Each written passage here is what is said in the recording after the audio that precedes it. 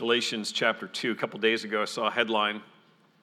It said, "Who makes the law?" It was an editorial in the Wall Street Journal, but who makes the law? It was about the legislative process, Congress and lawmaking and those sorts of things. Of course, I thought about Schoolhouse Rock, and we know how to make the law, how a bill becomes a law, okay?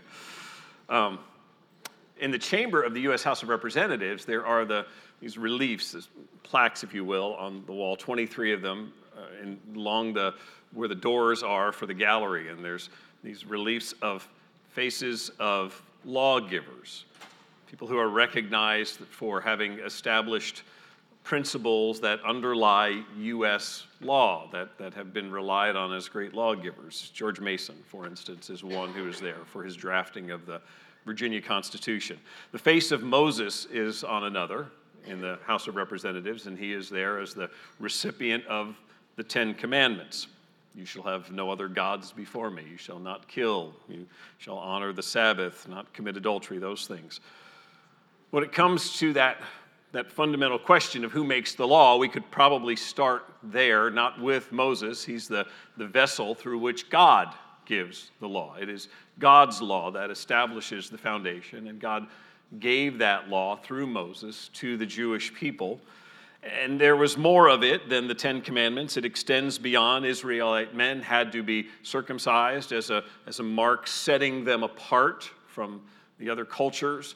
There was rituals, there was dietary laws, just rules about their fellowship and interaction with others, relationships with Gentiles, ceremonies, feasts, sacrifices, all part of God's law. And that's important because the passage we're looking at this morning, as does much of Galatians, deals with this issue of God's law. And so if you look at Galatians 2, we're going to read verses 15 and 16, but you'll see this phrase, works of the law, as we read just these two verses. Galatians 2:15, "We ourselves are Jews by birth and not Gentile sinners, yet we know that a person is not justified by works of the law, but through faith in Jesus Christ. So that we also have believed in Jesus Christ in order to be justified by faith in Christ and not by works of the law. Because by works of the law, no one will be justified." So there you see that phrase, works of the law, 3 times in that one verse. Galatians, we know, is a letter written to a group of young believers in the region of Galatia, majority of which it would seem were Gentiles who came to faith in Jesus Christ. Paul comes as a Jewish rabbi, and he preaches to both synagogues where he begins, to Jews, but then broader to Gentiles, to ethnic non-Jews, and preaches to them the truth of who Jesus Christ is, that he came as the Jewish Messiah. He came as the Savior from the line of the Jews, descended from King David. And he comes and he fulfills the law. He lives the law out perfectly. He is sinless.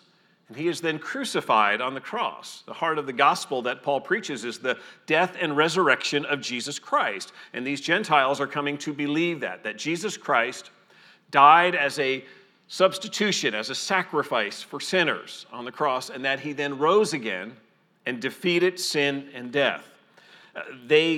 They are believing that. That is the heart of the gospel that has been preached to them, that Paul is now writing to them about. So having faith in the gospel of Jesus Christ is believing simply that the gospel of Jesus Christ is the person and work of Jesus. I rest everything in that. I rest in his death and resurrection, his defeating of sin. His judgment that he receives is the wrath that I deserve, and he takes it in my place. But fundamentally, this question of how sinners are made right with their Creator is what lies at the end of Galatians chapter 2 here.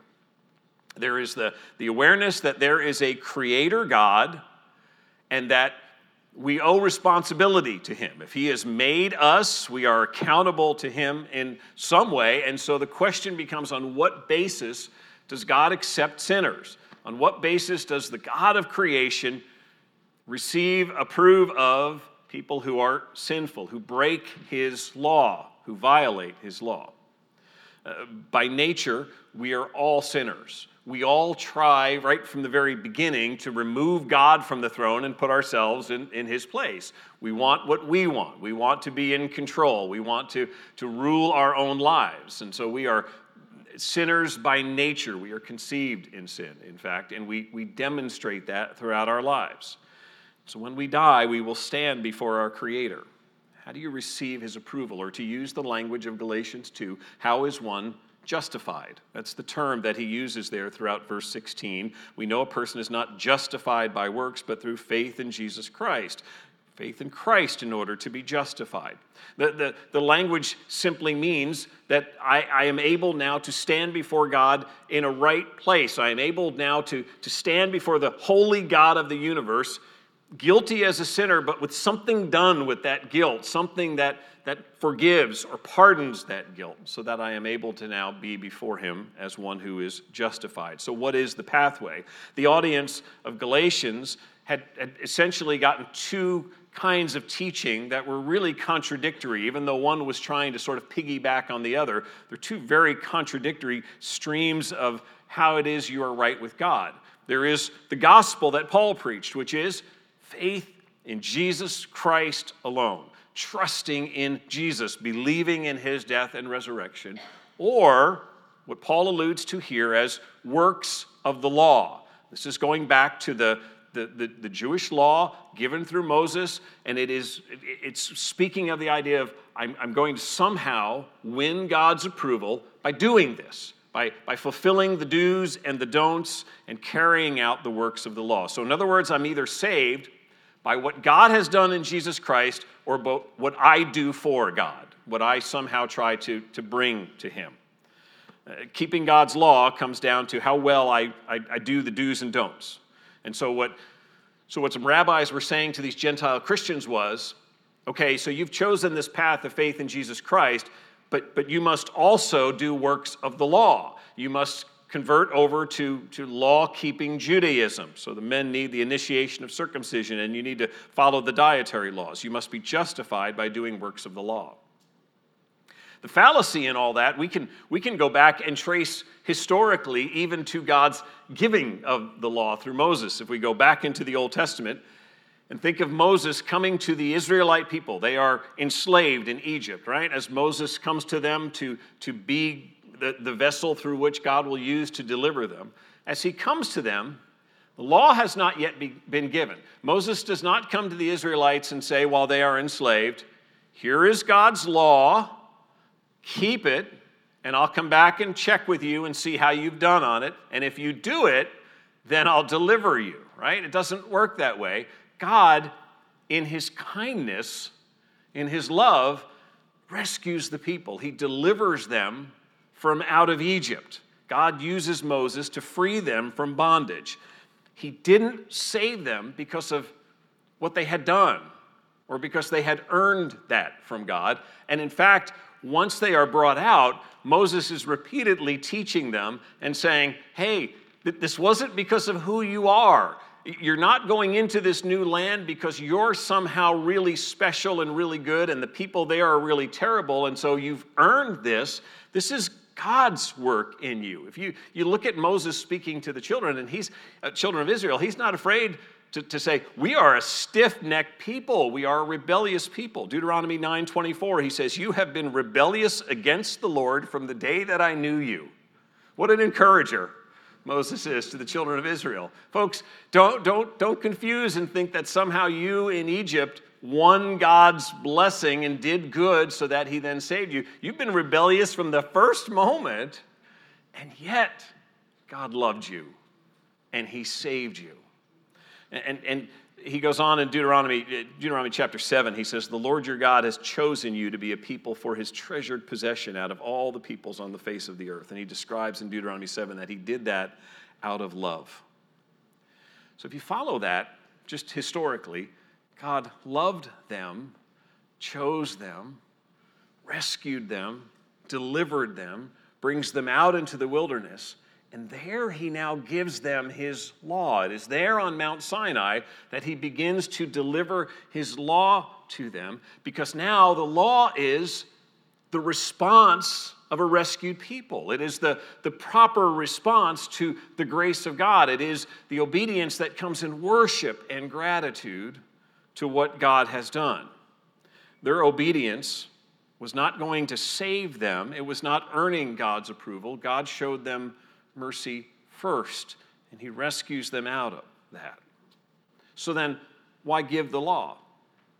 3 reasons, it seems, that we get from the Old Testament of purposes of the law. One is that it's God's means for protecting his people. So he is preparing them for what they are about to go into, being a people who are surrounded by pagan, idol-worshiping nations. And so the law is to help preserve them as a God-fearing people who keep themselves distinct from the ways of the world and don't get sucked into that. So there's that sense of protecting them. There's also the idea of it providing a reflection of who God is as they meditate on the law. It's not just a list of do's and don'ts. It's a picture of who God is, of what the holiness of God looks like, of what God calls for, what he mandates, what he cherishes. And so the God who loved them and saved them gave them his law as a reflection of his glory. And then finally, God's law proves beyond a doubt that we are sinners. God's law comes as this standard that says, you are not perfect. You are guilty. Here is the law. It is perfect. God is perfect. You are not. And so the law ends up becoming this tool that condemns. It's just like we become aware of our laws. You become aware of speed laws when there's a police officer on the side. And you go, I am breaking the law, so I better slow down at this point, because now I've been made aware of that. And so the law provides this function of showing guilt, of revealing guilt. In Matthew chapter 5, Jesus is teaching, the beginning of the Sermon on the Mount, and he describes himself as the fulfillment of the law. He is the one, the only one, who keeps the law perfectly. He fulfills the law, and the law has pointed to him and to his coming. And he's responding to people who are saying, well, I don't know about perfect obedience, but you got to keep it as best you can. And in fact, in Matthew 5:48, he says you need to be perfect, even as your Father in heaven is perfect. And to prove that standard, in Matthew 5, he says to those who would say, well, listen, I've never killed anybody. And what does Jesus respond? He says, well, you've thought anger thoughts in your heart against someone. You've been violent in your motives and thoughts towards someone. You're guilty. Well, I've never committed adultery. Well, you've lusted. You're guilty. And so his evidence there is to say, no, you have broken God's law. You are guilty of it. And so therefore the law condemns. We all fall short. And the justice of God and the righteous requirement of the law is that where there is sin, the penalty is death. That's why throughout the Old Testament, the sacrifices are used to point to the need for a ultimate sacrifice. There must be a price paid for sin, and that is death. And for you and I, to break God's law means the righteous requirement of it is that we deserve death. We deserve to be separated from God for eternity in a place called hell. God is just, and it is his perfect justice that is ultimately at stake here in Galatians chapter 2 when they begin to address the law. And so Paul is going to render a verdict on this gospel that he has preached and the subsequent false teaching that has come in and said, no, add works of the law to this. It's not enough to trust in Jesus Christ. We looked at the beginning of Galatians 2 last week, and if you recall, there was the 2 test cases that he spells out at the beginning of Galatians 2 using 2 different believers, 2 different individuals who trust in Jesus Christ. Remember, the first one was the Gentile, Titus, who was not circumcised. The law given through Moses said the initiation rite into being the people of God for a male was to be circumcised. So he brings Titus as a test case. Here is a Gentile who is not circumcised, who believes in Jesus Christ. The other test case is Peter. Here is a Jew who probably was at least somewhat law-abiding Jew, but now has come to believe in Jesus Christ. He has put his faith in Jesus Christ, and all of a sudden Peter is reverting back. He goes from fellowshipping with Gentiles, believing Gentiles over a meal, to walking away from that fellowship because suddenly he's reverting back to these old dietary rules and wondering if the food is unclean now because he's at a table with Gentiles, non-Jews. Both test cases were meant to obliterate the idea that works of the law save. Paul has used both of those to say, look, this Gentile who is uncircumcised, who is believing in Jesus Christ, is saved. He is justified by his faith in Jesus Christ. And look, Peter, you don't break fellowship with Gentiles because the message to them is that somehow food now makes a difference. It's not that. You trust in Jesus Christ. They are believers in Jesus Christ. So fellowship with them. It's not works of the law.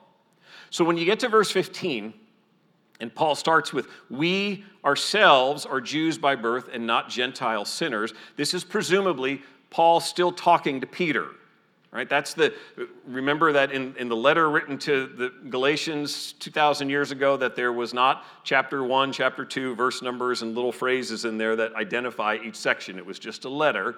And so the break here between Paul confronting Peter and this statement here is probably not entirely helpful. This is probably still Paul confronting Peter. And Peter has broken fellowship with Gentiles over a meal, thinking that he's now doing the right thing based on his Jewish heritage and what he understood of the law. And Paul's already confronted him and said, wrong, you're sending the wrong message, Peter, to these Gentile believers. They don't need to abide by dietary laws. And now he continues with Peter and he says, Peter, we ourselves are Jews by birth and not Gentile sinners. He's not elevating Jews over Gentiles as much at this point as he's pointing back to the law. We as Jews had the privilege of being part of God's sort of covenant people and receiving the law. We had all the blessings and the benefits of being people who were given God's law. We were not outside of it like Gentiles. And yet, Peter, we know that we are not justified by works of the law. And that's what he says. We know, verse 16, that a person is not justified by works of the law. It's like, Peter, we got the law. We were the first in line for it. And that doesn't save us. It's still ultimately only by the same thing that these Gentiles have done, and that is exercise faith in Christ, trust in Christ. And so he's continuing to rebuke Peter here, but reminding him there's no difference when it comes to salvation. Jew, Gentile, it's not the law, it's Christ.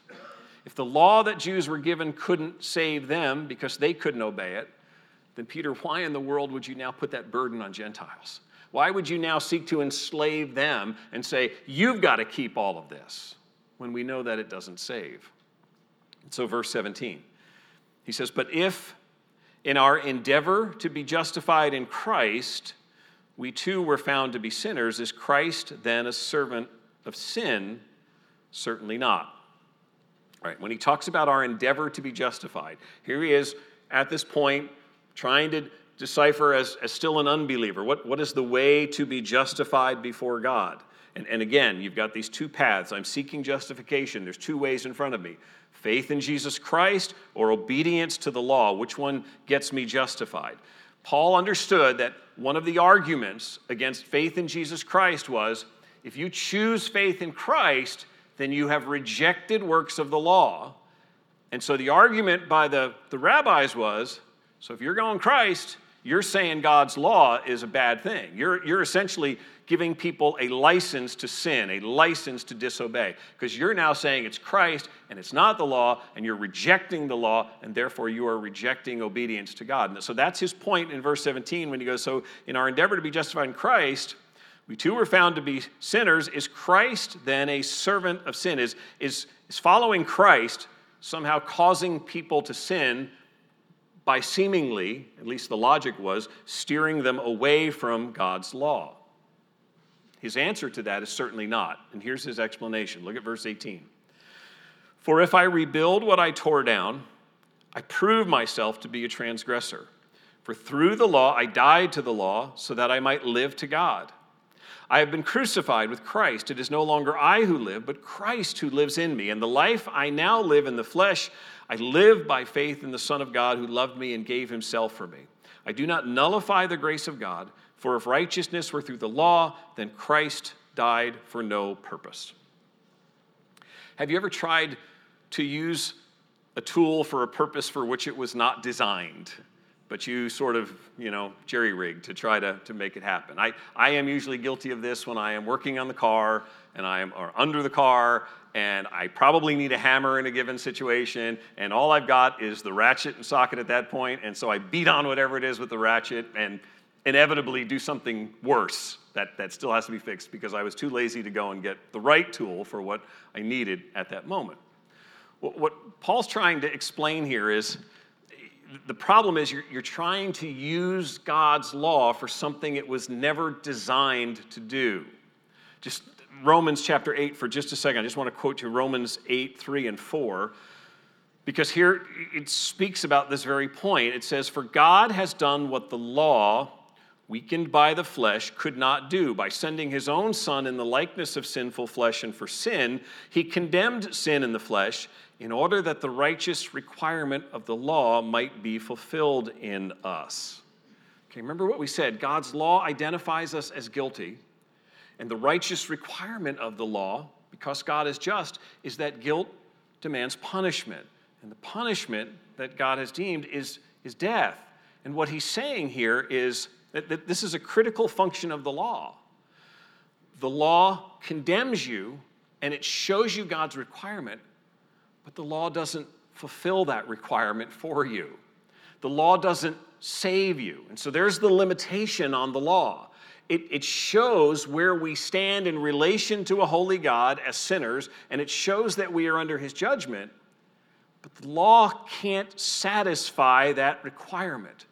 Only one who has perfectly fulfilled the law, who has kept the law, and now receives the wrath of God in suffering on the cross, only that one can fulfill the righteous requirement, and that is to die in the place of sinners. That is to take God's wrath. Only Jesus can provide that relief. The law cannot. Only Jesus can pay that price. So if you try to make God's law do what it was not intended to do, you simply incur condemnation. You're simply saying, I can achieve. Somehow I can earn this, I can do this, and you can't. It's only through trusting in Jesus Christ. That's why the law keeps pointing to the need for a Savior. The observance of the law and the sacrifices of the lambs was all meant to say, yes, death is the penalty for sin. There must be a death that ultimately receives the wrath of God and is a perfect sacrifice and provides pardon from sin. And that is Jesus Christ. The law can't do that. That's what Jesus has done. One of the great themes of this book of Galatians is freedom. Under the law, we are slaves. Spiritually, we are slaves. We are in bondage to this desperate effort to try to do the right thing against what is conscience, against what is willpower. We are striving, we think, to try to do the right thing, and we are in bondage to sin, desperately trying to find ways to ease our conscience. If you are a believer in Jesus Christ, you can think back to those days when you knew there was something wrong, there was something nagging at you, you knew you weren't doing the right thing, but you didn't know what to do with it. So you tried to find some way to alleviate that sense of guilt that you were in bondage to, trying to convince ourselves that somehow we're really good people. The only way to be free from that slavery, what Paul's describing here, is death. How so? Because in death, a slave's bondage is over. One who is a slave who dies is no longer a slave. Now, that may sound like a silly point because, well, they die and they are no longer. But the reason Paul's saying that is because as believers in Jesus Christ, if you are trusting in Jesus Christ, you were supernaturally, powerfully joined with Christ in his death on the cross. And that's his message here in verse 20. When he says, I have been crucified with Christ. It is no longer I who live, but Christ who lives in me. Paul says, as a believer in Jesus Christ, you are actually joined to him. And so when Christ dies on the cross, he takes your sin on himself, and he bears the wrath of that, and you are joined with him in a way that not only is in death, but life, and you are raised to new life with him. As a believer in him, you are now a new creature. And so God sees me in Christ. His point is to crush this argument that says, well, believing in Christ means disobeying and rejecting the law. Paul says, no. On the contrary, when you put your trust in Christ, you are now joined to the one who perfectly fulfilled the law, and you now receive life from him. You are raised with him. Because of union in Christ, you now are actually able to obey. You are able to obey God's commands. You are able to follow after Christ because you have been changed by union with Christ. You're given a new heart, and you are a new person. John Stott says, someone who is united to Christ is never the same person again. Instead, he or she is changed. It's not just his standing before God which is changed. It is he himself radically, permanently changed. And that's what he's describing here when he's saying this. Choosing Christ doesn't mean that you're somehow disobeying God or rejecting God. Choosing Christ is tying yourself, being in union with the one who fulfilled the law perfectly, and now Christ lives in you. You are a new creature in Christ. That's why verse 18 gives that warning about trying to rebuild something that was torn down. If you're trusting in Christ, here's Paul speaking to the Galatians. You came, the gospel was preached to you, you believed, you put your trust in Christ, and you experienced the joy of that freedom in Christ. Why would you allow anyone to come along and try to rebuild the law as if you've got to keep this and keep striving in order to get God's approval? You've already trusted in Christ. He fulfilled the law. You were crucified in Christ. You've been raised in Christ. Put your hope there, not in trying now to somehow bring works of the law back into the picture, because if you do that, that's why he says at the end of verse 21, if righteousness were through the law, then Christ died for no purpose. If you are going to now start to rebuild the law as the means of getting God's approval, then why did Christ die? It was pointless then. The secular world around us may say it was some kind of evidence of love or sacrifice or whatever it was, and they don't get the whole justification and Christ dying for sins. Paul's saying, listen, it's pointless. The moment you start to say the law is necessary again for approval, then you have now made faith in Jesus Christ nullified. And that's why he says there in verse 21, I do not nullify the grace of God. If it were achieved through the law, then Christ died for no purpose. Instead, he says, believe in Christ, and your life is made new. And that's why verse 20, the life I now live in the flesh, I live by faith in the Son of God. It's present tense, right? Our relationship with Christ is not just even an historic event. We base it on that, on what Jesus did in union with him. But our faith in Christ is an ongoing, present tense. I now live by faith in the Son of God. That's not some vague feeling when we use faith in that generic sort of way. One writer puts it this way: living by faith in Christ is an active and actual ongoing reliance on who Jesus is, on what he has done for us, and what he provides for us. Did you get that? Living by faith in Christ is an active and actual ongoing reliance on who Jesus is, on what he has done for us and what he provides for us. I am believing, present tense, that the death and resurrection of Jesus Christ is everything. My life rests on that. He died, I was joined to him. He's been raised, I was joined to him, and I have new life now in Christ. That's why when we were singing just a few minutes ago, and as he stands in victory, sin's curse has lost its grip on me. We celebrate that because we are now in Christ, because the victory that he achieves through conquering over sin and death is now imputed to us because we are in Christ. And so we are able to be free from the enslaving bond of the law. We are free from the sort of ego-driven approach to how do I earn God's approval by doing good things, by being charitable, by being generous. Instead, Jesus Christ, through his Spirit, now lives in me if I am trusting in Jesus Christ, and my life is changed. I have the freedom and the opportunity now to live for the very one who loved me and gave himself for me, Paul says here. That I get to now, in gratitude and worship, respond with a living faith that now shows itself in works, as James explains to us. You now see the works, but that's because Christ is in me, because he has saved me. And I now, out of gratitude and worship, can serve him. I can serve him. Our culture celebrates self. Love yourself. Pamper yourself. Achieve your dreams. Do what feels good to you. Don't let anyone stand in your way. The gospel of Jesus Christ, as Paul describes it here, frees us from that obsession with self. In fact, it says, I'm able to die to self. I have been crucified with Christ. It is no longer I who live, but Christ who lives in me. The life I now live in the flesh, I live by faith in the Son of God, who loved me and gave himself for me. It's not that I stopped living, because he says I'm still living in the flesh. It's not that I have no longer any hopes and dreams, that they're all gone. But what it's saying is that now I am living for a different purpose.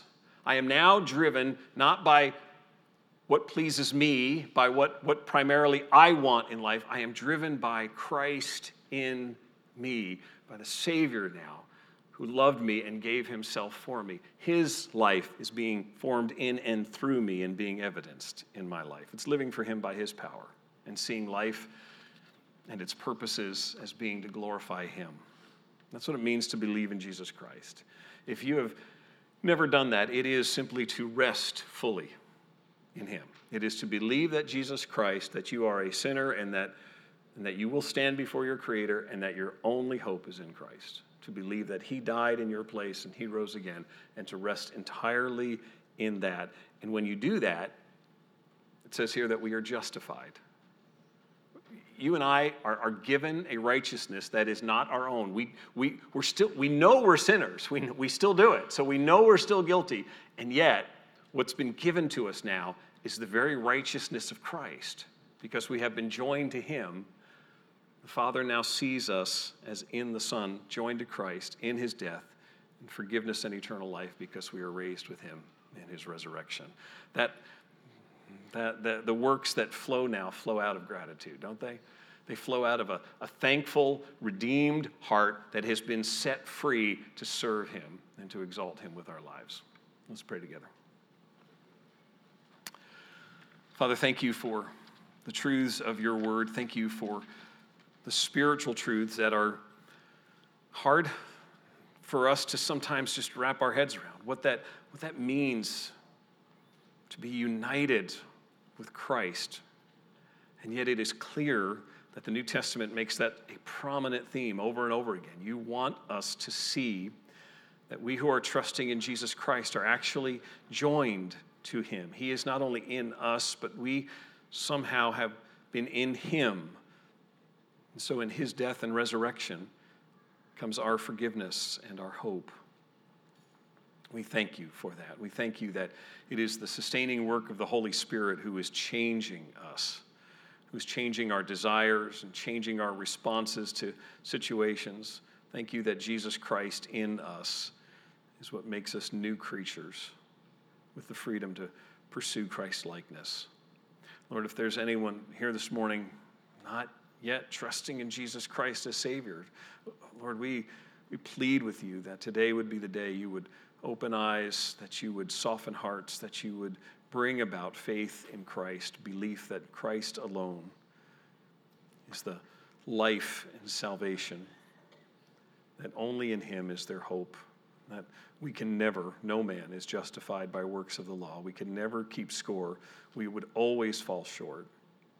And we would always be condemned were it not for the perfect, sinless Savior who died in our place. Lord, help us this week to be challenged by what Galatians 2:20 says, that we would live now as those who are indwelt by Christ, living a life that demonstrates that in all that we do. May the one who loved us and gave himself for us be magnified in us. And it's in his name we pray. Amen.